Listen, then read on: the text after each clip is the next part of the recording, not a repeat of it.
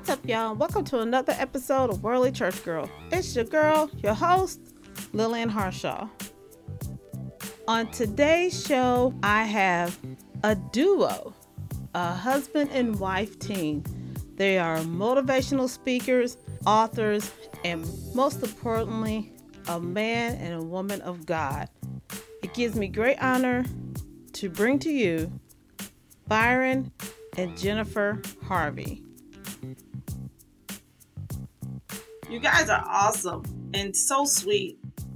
Like I say plenty of times on this show, I troll my Facebook friends and see what they're doing and whatnot. I just don't accept people just to accept them because I don't like to see a lot of mess on my news feeds because I don't like the garbage.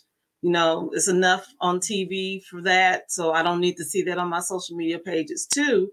So when I saw what you two were doing, I was like, gotta have them on the show. So I was honored that you guys accepted my invitation. So thank you so much.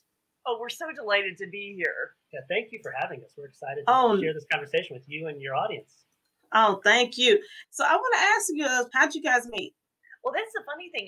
We met as teenagers. I had just graduated from high school and was 17 years old. And, Brian was a year into college. And we both actually met doing theater. He was in a show with my best friend at the time. And I was in a show with his best friend at the time. And we ended up meeting at a rehearsal. So it was a pretty cool kind of thing. And I think for us kind of getting the background and being in front of audiences with performances, that's laid a really solid thing for us, both kind of career-wise when it comes to public speaking. Okay, so I'm sorry, go ahead. Yeah, funny thing for us too is we actually dated 7 years before we got married. So we had met, like Jen said, she was 17, I was 18, I was just into college, Jen was getting ready to go to college, and a couple years in, we knew, hey, this is something that God was leading us to. This is going to be a great future. But she told me up front, it's like, look, I'm not marrying anyone until I finish law school. That's right. So I'm doing the math in my head, 4 years of college, 3 years of law school. It's like, all right, this is completely worth it. So I hung around for 7 years. Aww. And finally she got tired of me asking, and she's like, all right, we can do this now. Oh, come on now. So so I'm like, fine. Yeah, that's right. And that was the interesting thing too, Lillian, because I felt very called to a career in the law when I was in second grade. I think God probably just figured out, hey, she's stubborn and might not be able to figure things out, so I'm just going to give her a direct line to what her career is going to be. But it was something where I feel like being in the law, you can just help so many people. And that's really been the calling of my heart to really get out there and help people. And it's something about me that hasn't changed because I do think the law should really be a helping profession. Yeah. Now, I'm going to ask, so when you two first met, who was the person who was the aggressor? I guess is the only way I can put it. Oh, goodness. That was me. Absolutely. We actually, the first time I saw her was the closing night of the show I was in. And my best friend had come to see me in the closing show, and she had come to see her best friend. And then separately, they'd been invited to the cast party at a local restaurant. And so I walked in, and I saw my friend Jimmy sitting next to her. And I'm like, well, good for you, man. That's awesome.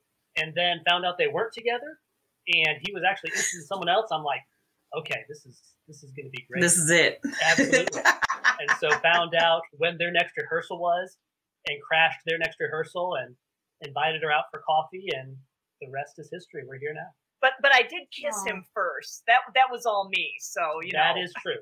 That is true. Oh, okay. This is interesting. Okay. All right. So what made you do the lean in, the kiss? Oh goodness. He was dropping me off, and I just kind of figured, well, I want to kiss this guy, and he seems kind of nervous, so I think he wants to kiss me too, but I'm not sure. But you know what? If I kiss him and it doesn't work out, I'm getting out of the car anyway. So there you go.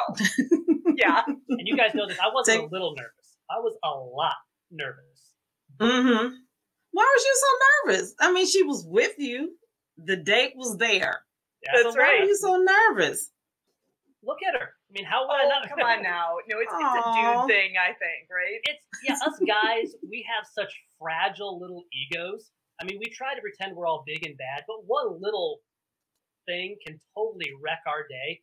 And so Mm. to lean in for that kiss and then her to like say, no, I'm not, it's like that, I'm not sure I could have handled that at that point, being like 19 years old, it's like 18 years old at the time. It's like, yeah, my little fragile ego couldn't handle it, but she knew what was up. It was all good. She felt it and made that move and was like, let me go in because he's not going to do it. That's right, girl. That's it. Sometimes you got to do what you got to do. Now, after you finished law school, am I correct? You went into the military, right? You went into the military. So yeah, so my parents stopped paying for college classes that I stopped going to. My parents are smart people, and I was working a dead-end job. It's like, okay, I need to go back to school. I need to finish my degree. My parents were like, yeah, we played this game before. We're not paying for it. Right. And I'm an Army brat. I grew up in the military. I grew up actually mostly in Germany. And so the military was something that was very familiar to me. I'm like, all right, I'll go do a 6-year enlistment in the National Guard to get that college money to pay for school. And then loved it. And now next month will be 20 years in the Air National Guard. And it's been a great military career. It's allowed me to have both a military career, because as the National Guard, it's not full-time. It's the 1 weekend, 2 weeks in the summer, sort of. Last year, I was gone for 6 months for a deployment in the Middle East. But that really led me to push forward. So I had those two careers. And what's cool about that is I was a first sergeant for almost 6 years in the Air Force. And being in ministry, that was my civilian career, was in ministry. People would really open up to me in the military in ways that they wouldn't as a pastor. And so I got to see a lot of marriages. And that's kind of how we came up with the title Operation Thriving Marriage. It was really about, hey, in the military, we have an operation, we have a goal, and we move forward, and we want to help people see that same goal, that same vision for having a thriving marriage, and give them the tactics and the strategies to get there. Okay. Now, I have a question for you, Jennifer.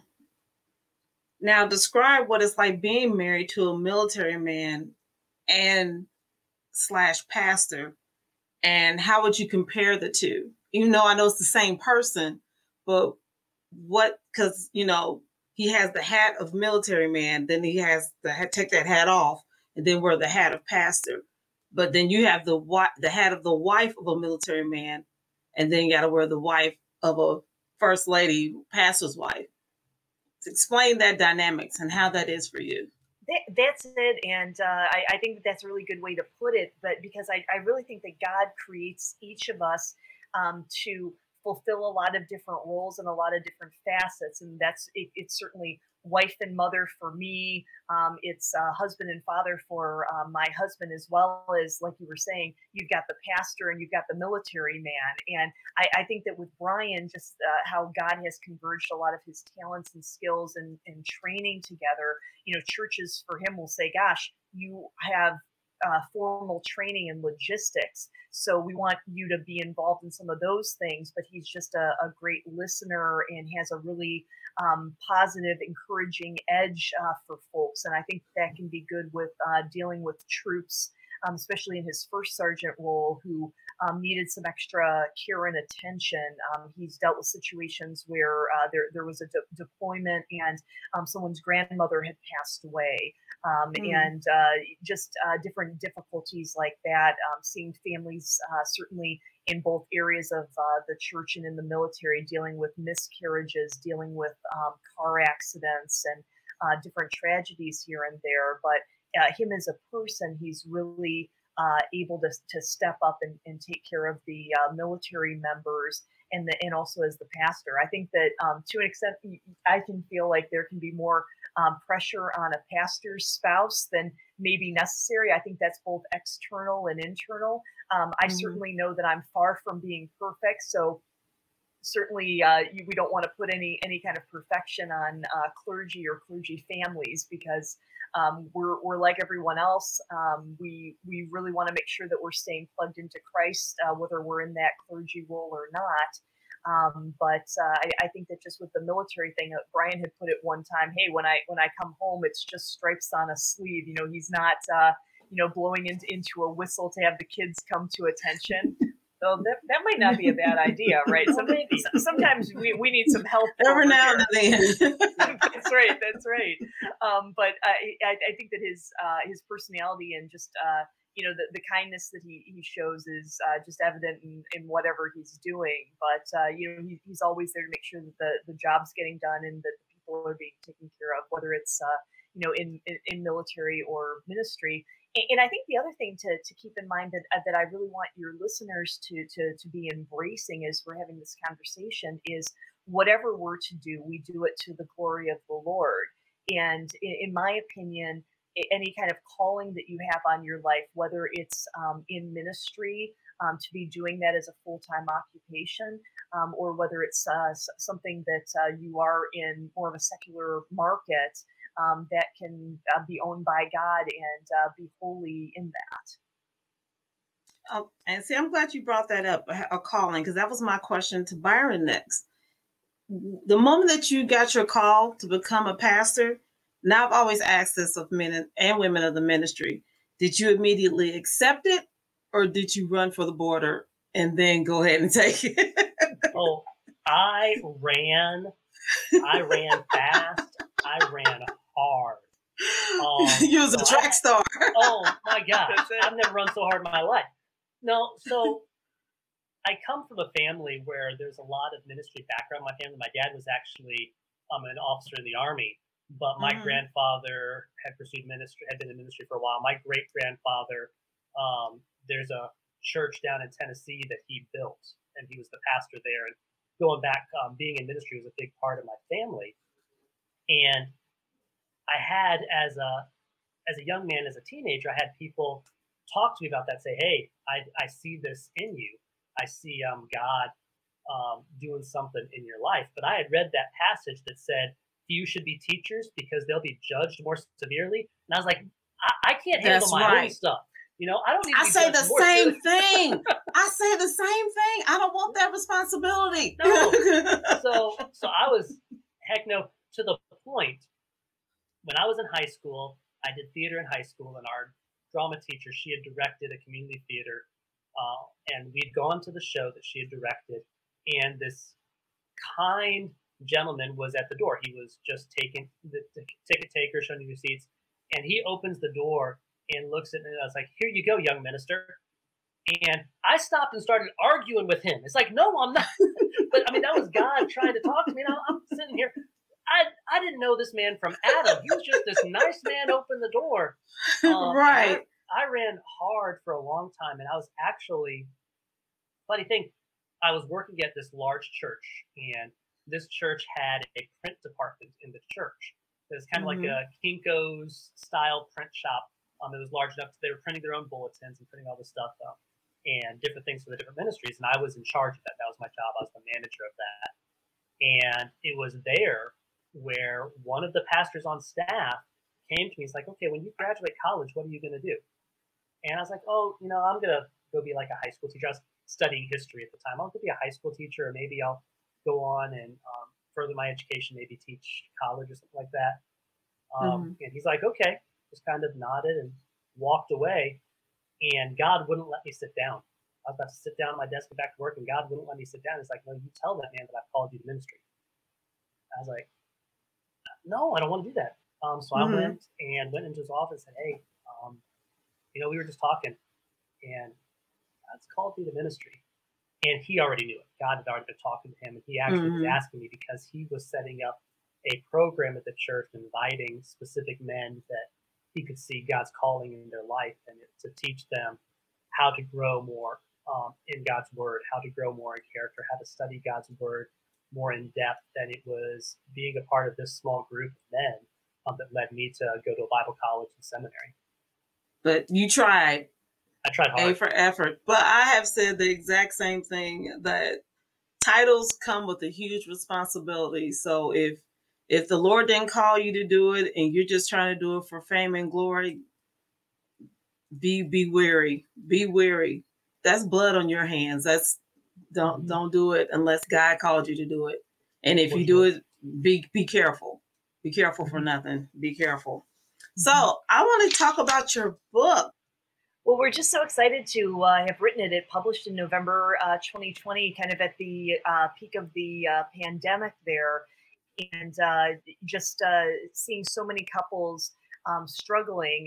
You probably heard the national news about our Michigan governor who instituted some pretty significant lockdowns in the state of Michigan. And it's one of those things where just with the lockdowns, certainly nationally speaking, there were and certainly an uptick in domestic violence and an uptick in just people being together. So many couples were able to thrive in that, and it was a positive thing. But there were also many couples out there who were very much struggling because they were spending so much time together and they really had to face their problems instead of running away from them. So we obviously had no idea that the pandemic was on the way, but it was just really interesting in God's timing that it was published when it did, and that it was a few months into Brian's deployment to the Middle East too. So we kind of tease and say we take social distancing very seriously because the president and the governor sent Brian to the Middle East and kept me here in Michigan.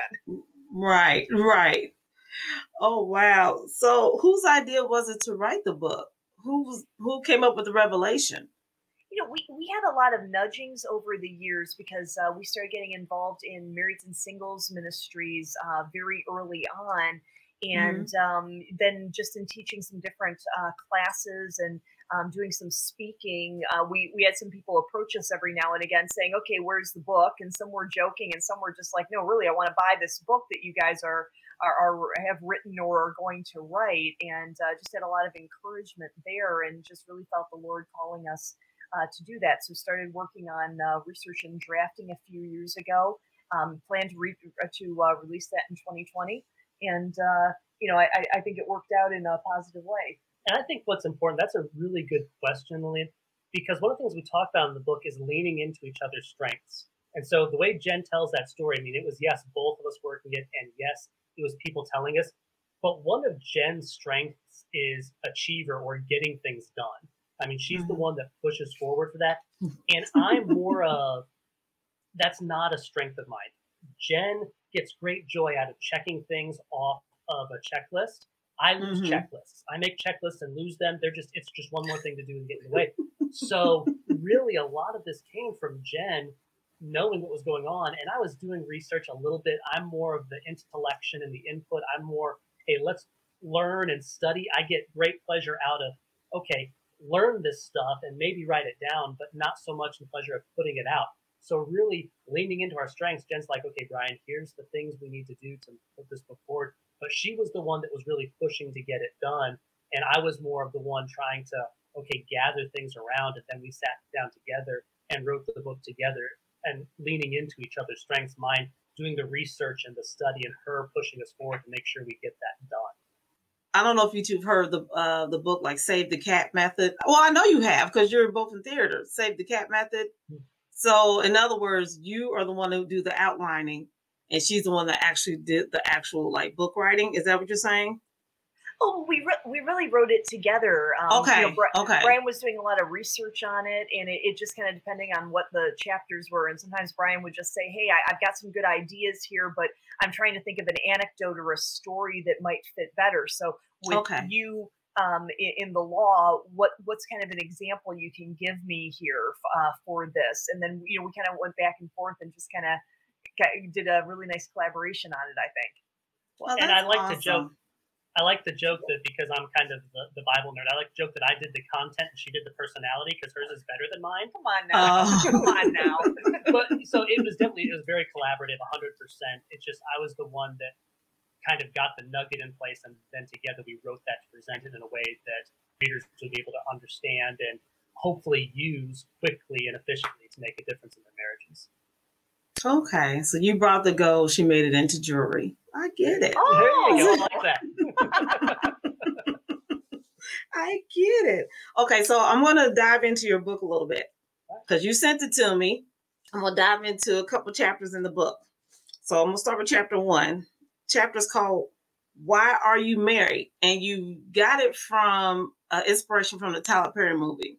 Yes. And so you talked about how you're smacked in the face with reality after the honeymoon is over.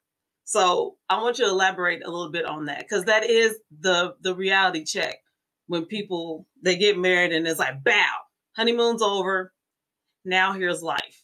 So break it down. Oh, sure. Well, I think that there's just a lot of things where the media has really turned a lot upside down of what the truth of God is. And what I mean by that is a lot of people are just so looking forward to their wedding and they're planning so meticulously as to all of the particulars of the wedding and what's going to happen and this big party and reception afterwards. But they're not really focused on what the marriage is. Of course, they know that they're going to be together after the wedding ceremony and the reception, but it doesn't really click as to what that is or why it is.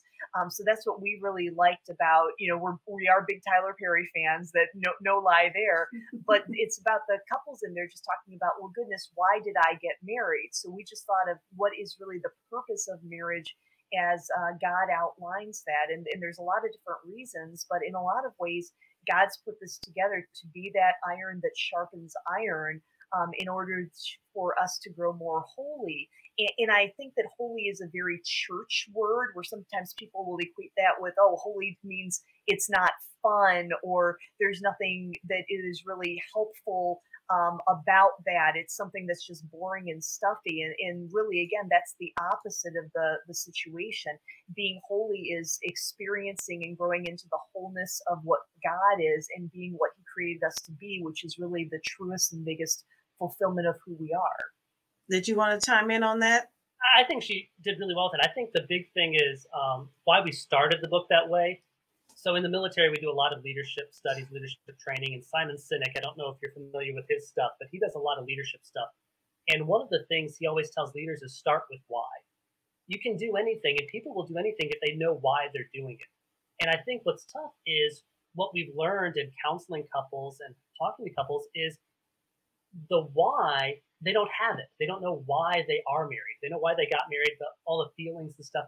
When you look at them 3, 5, 10 years down the road, it's like, why are you still married? And they don't have that reason.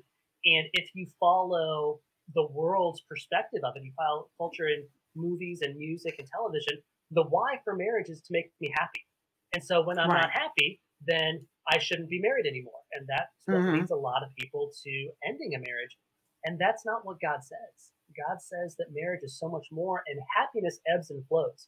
I mean, happiness depends sometimes on what you had for breakfast that morning, That's very true. So marriage is not ever going to... I am very happy to be married to Jen. We're very happy together, but it's because we don't stake our happiness on each other. Because there are times when, I'm a knucklehead, and I'm not smart enough to pick up hints. So we had to learn to work through that, and to learn that, hey, this is about us being more godly, being more like Jesus Christ, who loves us too much to leave us where we are. And part of what He did is gave us each other to help us become the people He created us to be, and focusing on that's the reason we're married, not because we're happy. Love it, love it, love it. Okay, I'm diving in again. Chapter 8. That was all in your book. Chapter 8. What is love? Now, love this chapter because you broke down the 3 different Greek ways that love is described. And I loved how you talked about how you don't love your pet like you love your spouse. You don't love pizza like you love a certain movie. I'm just giving certain examples. Love is for different reasons, for different ways. So when you say you love something or someone, it's broken down differently because of the Greek definition of love.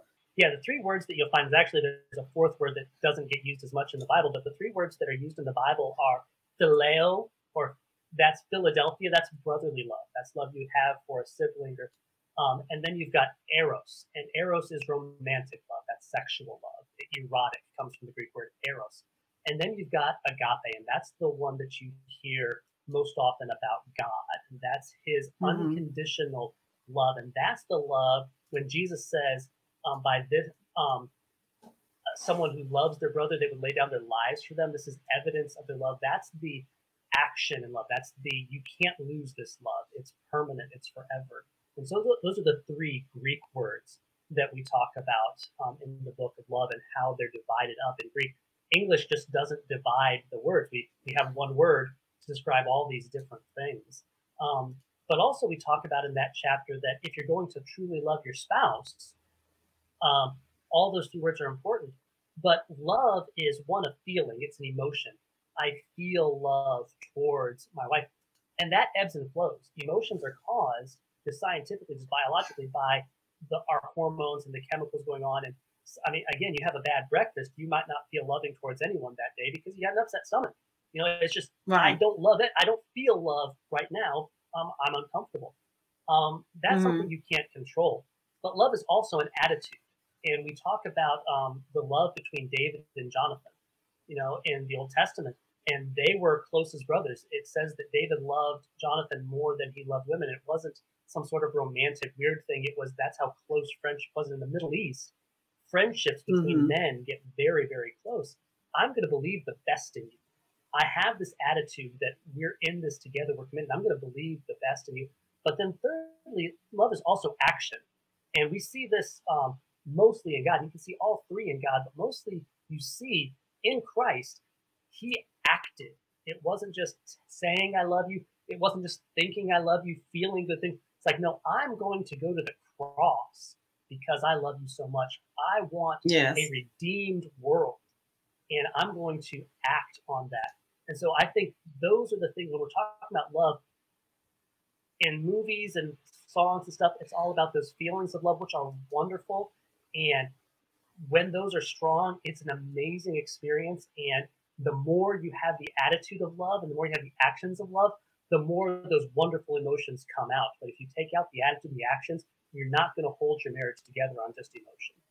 And I think the other thing too is when Jesus says, or I'm sorry, Paul is writing about husbands, love your wives as Christ loved the church, that he laid down his life for the church. That is using that agape word. So it's something that is, my lawyer word of being irrevocable, that Jesus Christ is the same today, yesterday, and forever.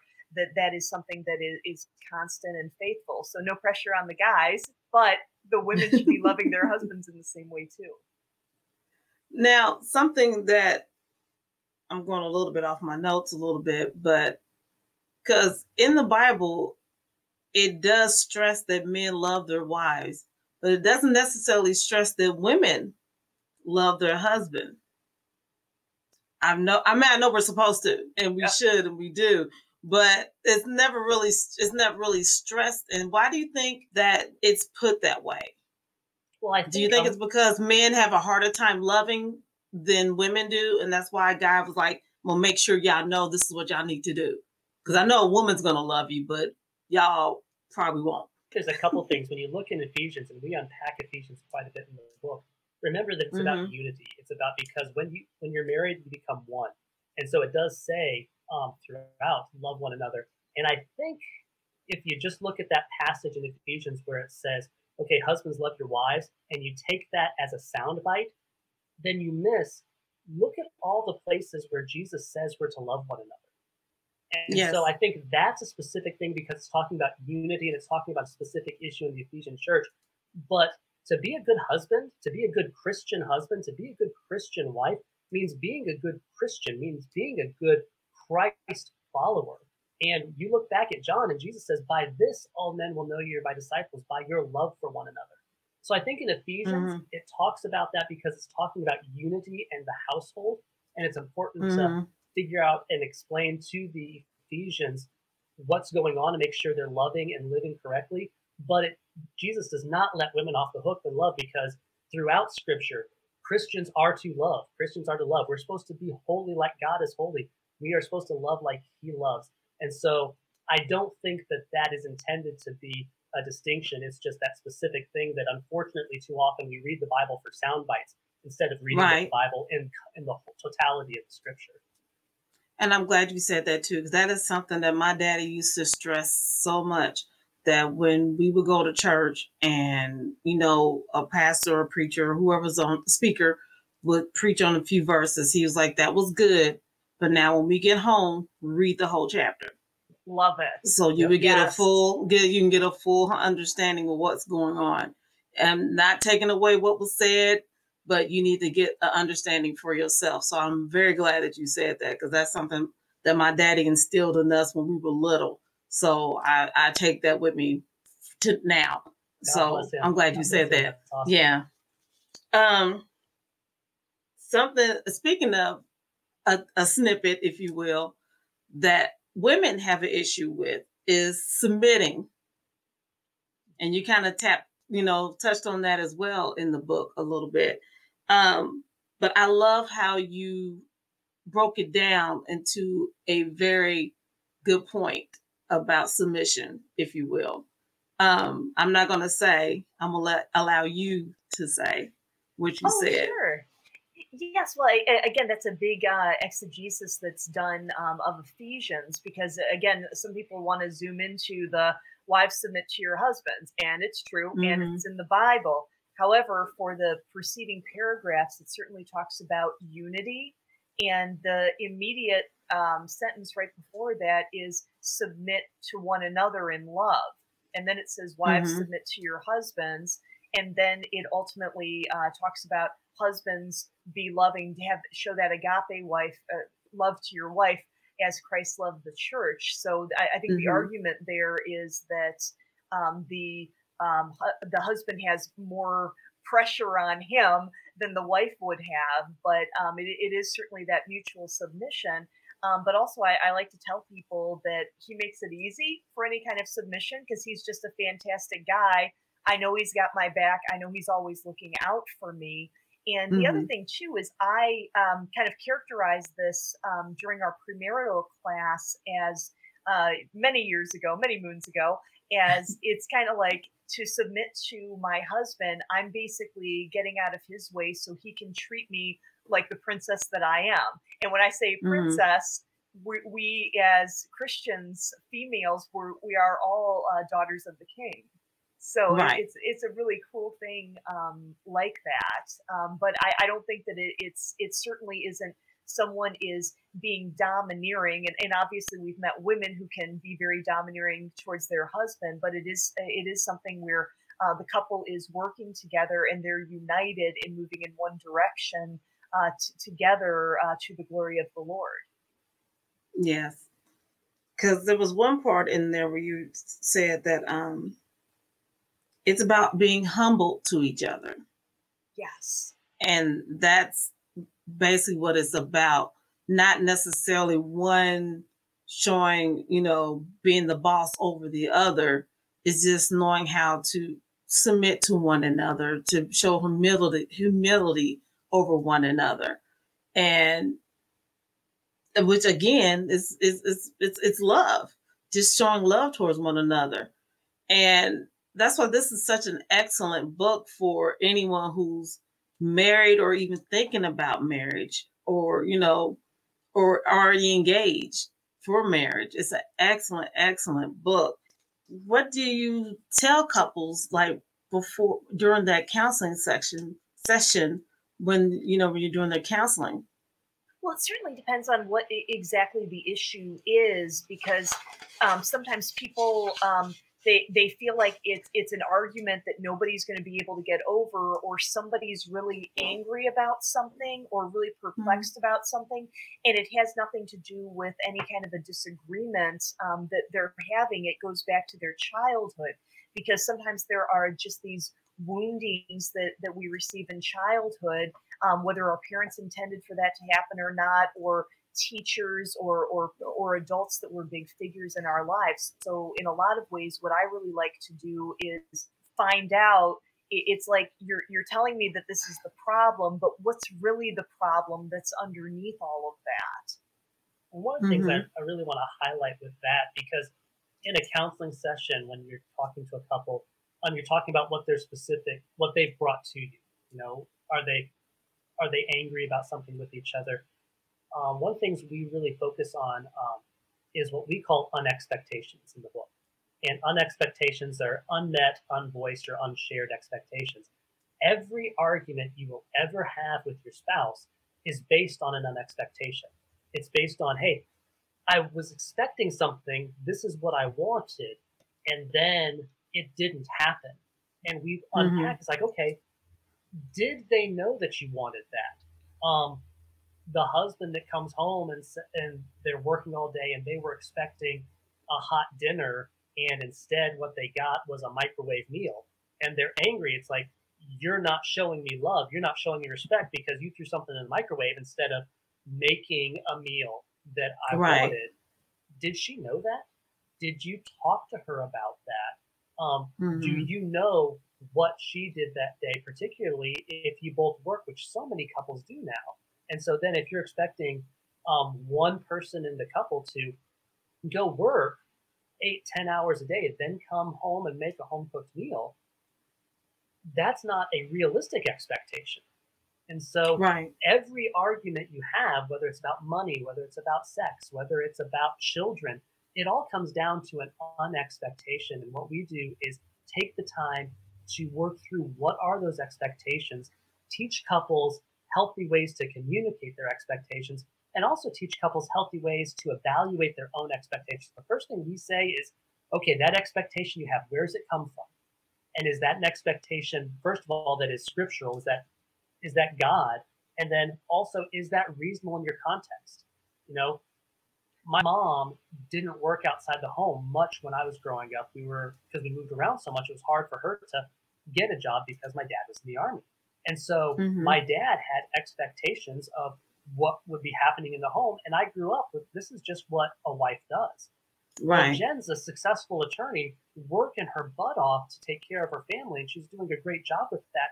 I can't expect her to be like my mom, who was a stay-at-home mom. Right. And so you need to think through, where does that expectation come from? Is it godly, or are you just being selfish? And then, okay, how do we deal with that?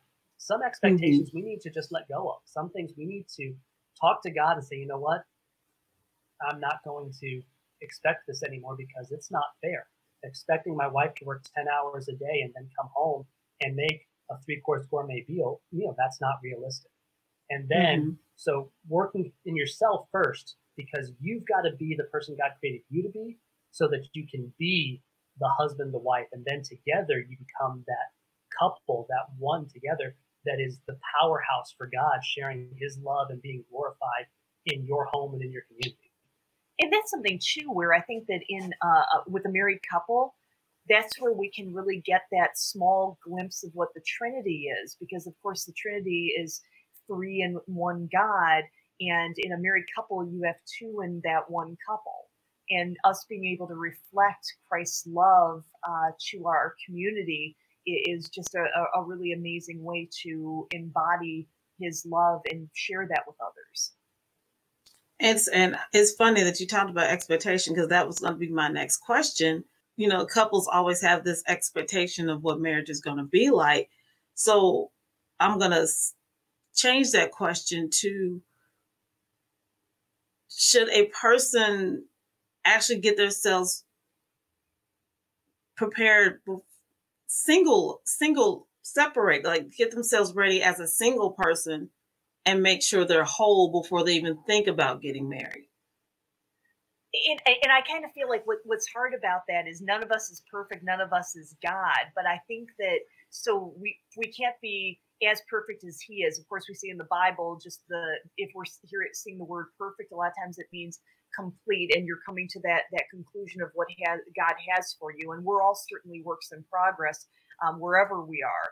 I really think that just as far as preparing for marriage, even if you haven't met the person you want to be married to, I think it's important to make sure that you are having that full relationship with Christ, because that's what's going to get you ready for marriage. So it's a lot of things like devoting yourself in prayer, devoting yourself in time to scripture, meditations on scripture, doing some different retreats, and just seeing what some of these spiritual disciplines are that would work for you to connect up with God the most, so that you can even tell your spouse, before I even met you, I've been getting ready for you. Amen. And I think it's huge. You are a complete person without your spouse. God made you, and he made you exactly the person that he intended you to be.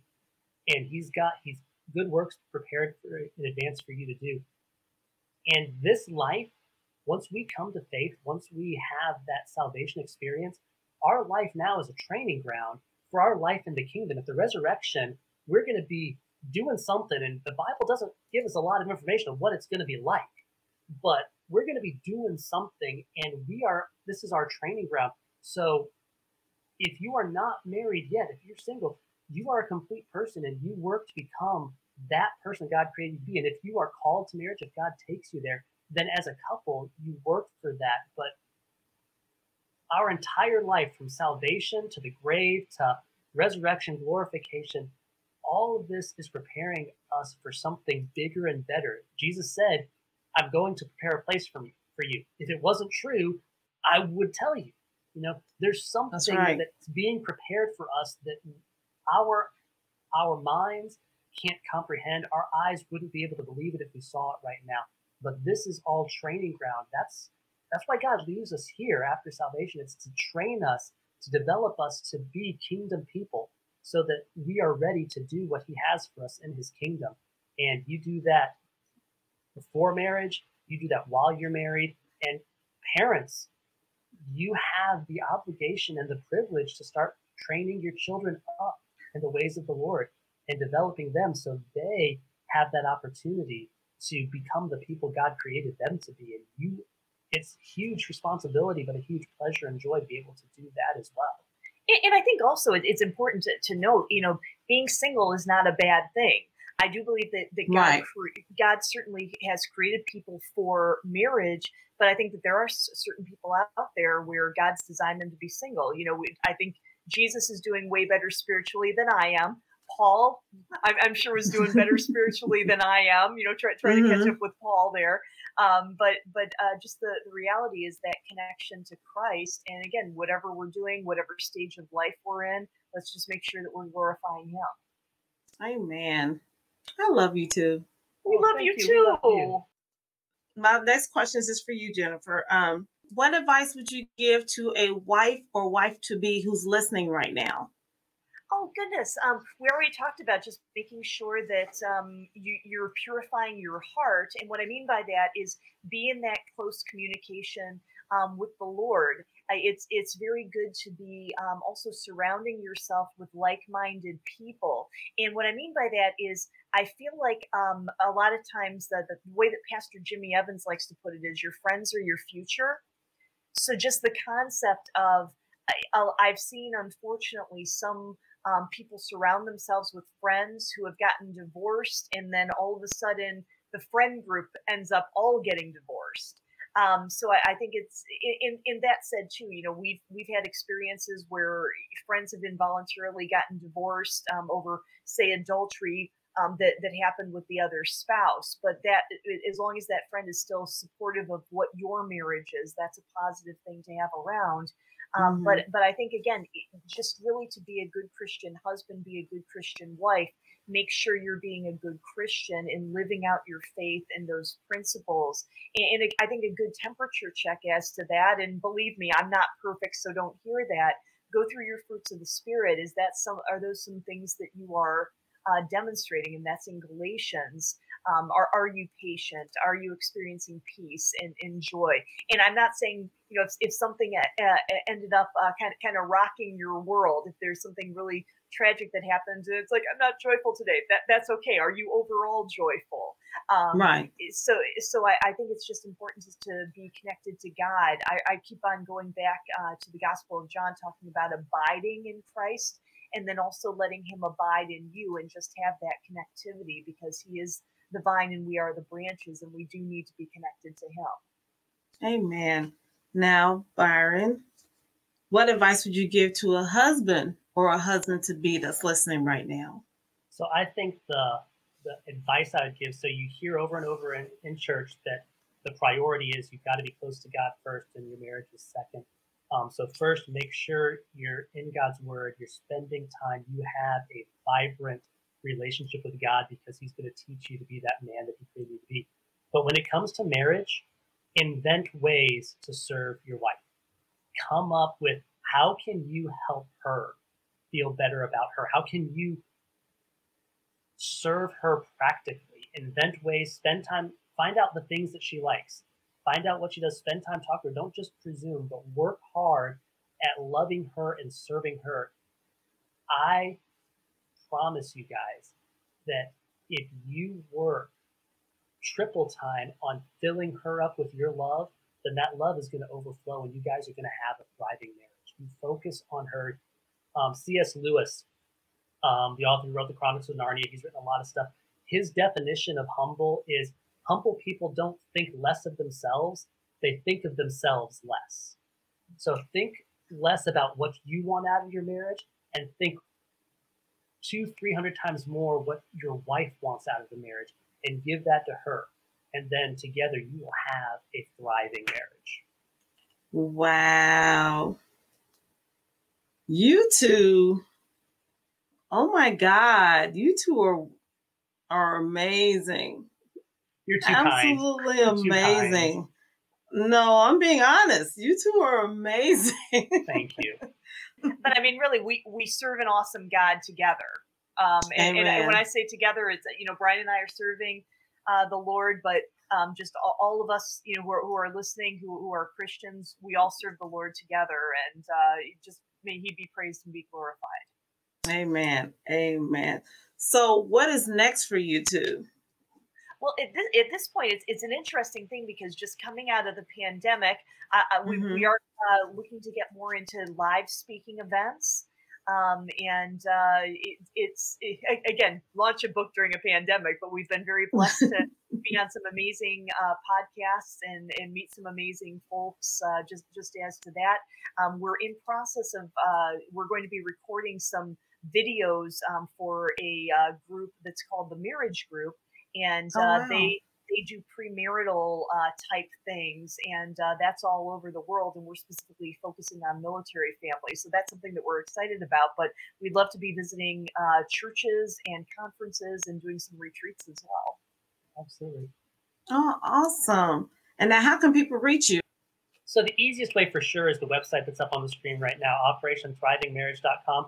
There's a contact page in there, and that comes directly to my email. That's the easiest way to get a hold of us. But find us on Facebook and Twitter as well. Or Jen's on Instagram. I'm not. I'm the weird guy that's not on Instagram. I don't understand it.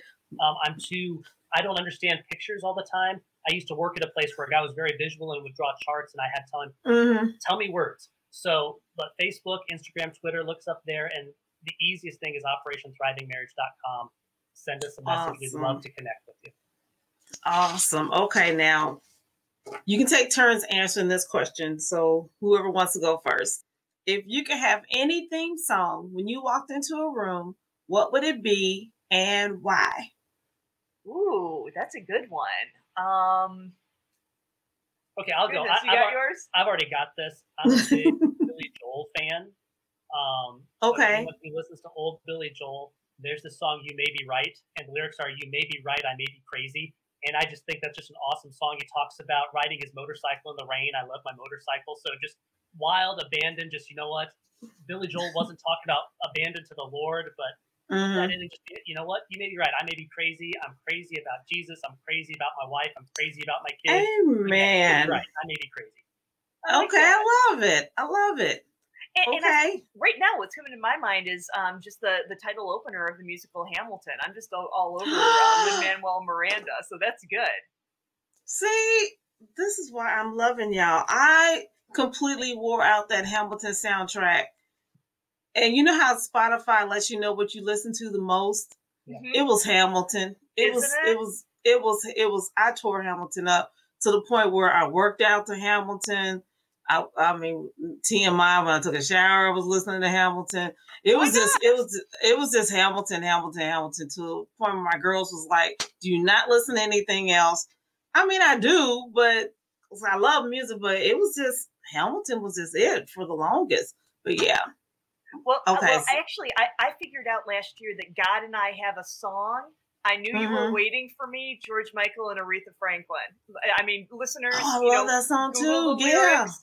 And Yeah. it's a really awesome kind of connectivity thing, because we always hear you need to wait on the Lord. You need to wait for the Lord to do things, and Hmm. it's comforting to me that God knows that, and He knew we were waiting for Him Yeah. to act and to do some things, and we remain faithful. Love my Queen of Soul. Are you gonna watch the movie that's Oh, coming out? absolutely, and it's going to be interesting. We love Jennifer Hudson as well, and we've been hearing good things about her. Yeah, it's gonna be a good one. It's gonna be Oh, yeah. it's gonna be a great movie. Well, you two, I cannot thank you two enough for being on here. You two were such a delight. I enjoyed your spirit. Your love is obvious. It's no doubt about it. It's not phony. It's not put on. It's the real deal, without a shadow of a doubt. So I'm just moved by you two. So thank you so much. Thank you so much for being on here. I can't wait to see all the great and wonderful things God's going to do for you too. And I hope you come back. Oh, we're happy to. Thanks so much for having us, and definitely we'll be back. We'll look forward to that too. Awesome. You guys. Thank you for all of you who are listening. Thank you so much. We love you guys. Please reach out. We want you guys to have amazing, thriving marriages. That's what God wants for you, and we would love any way to be a part of helping you experience Get that. the book. God bless you guys. Thank you so much. Thank you. Thank you. God bless you. God bless. Thank you guys for being on my show. I cannot tell you enough how much you two mean to me. It was such a great joy and an honor to meet you both. And I cannot wait to see all the wonderful and glorious things God's going to do for the both of you and your family. And hey, did you know Worldly Church Girl is going live? Worldly Church Girl is live. As a matter of fact, this very episode was recorded live. You can see it on Facebook, YouTube, Twitch, and LinkedIn. And if you would like to learn more about yours truly, go to www.worldlychurchgirl.com. And if you'd like to contact me with any questions, or you'd like to be on my show, hit the contact form, shoot me an email, and let's see what we can do with that thing. And have you subscribed? What are you waiting for? Worldly Church Girl is growing and growing and growing. Trust me, you don't want to miss another episode. Hit that subscription button. And as always, thanks for joining your one and only Worldly Church Girl.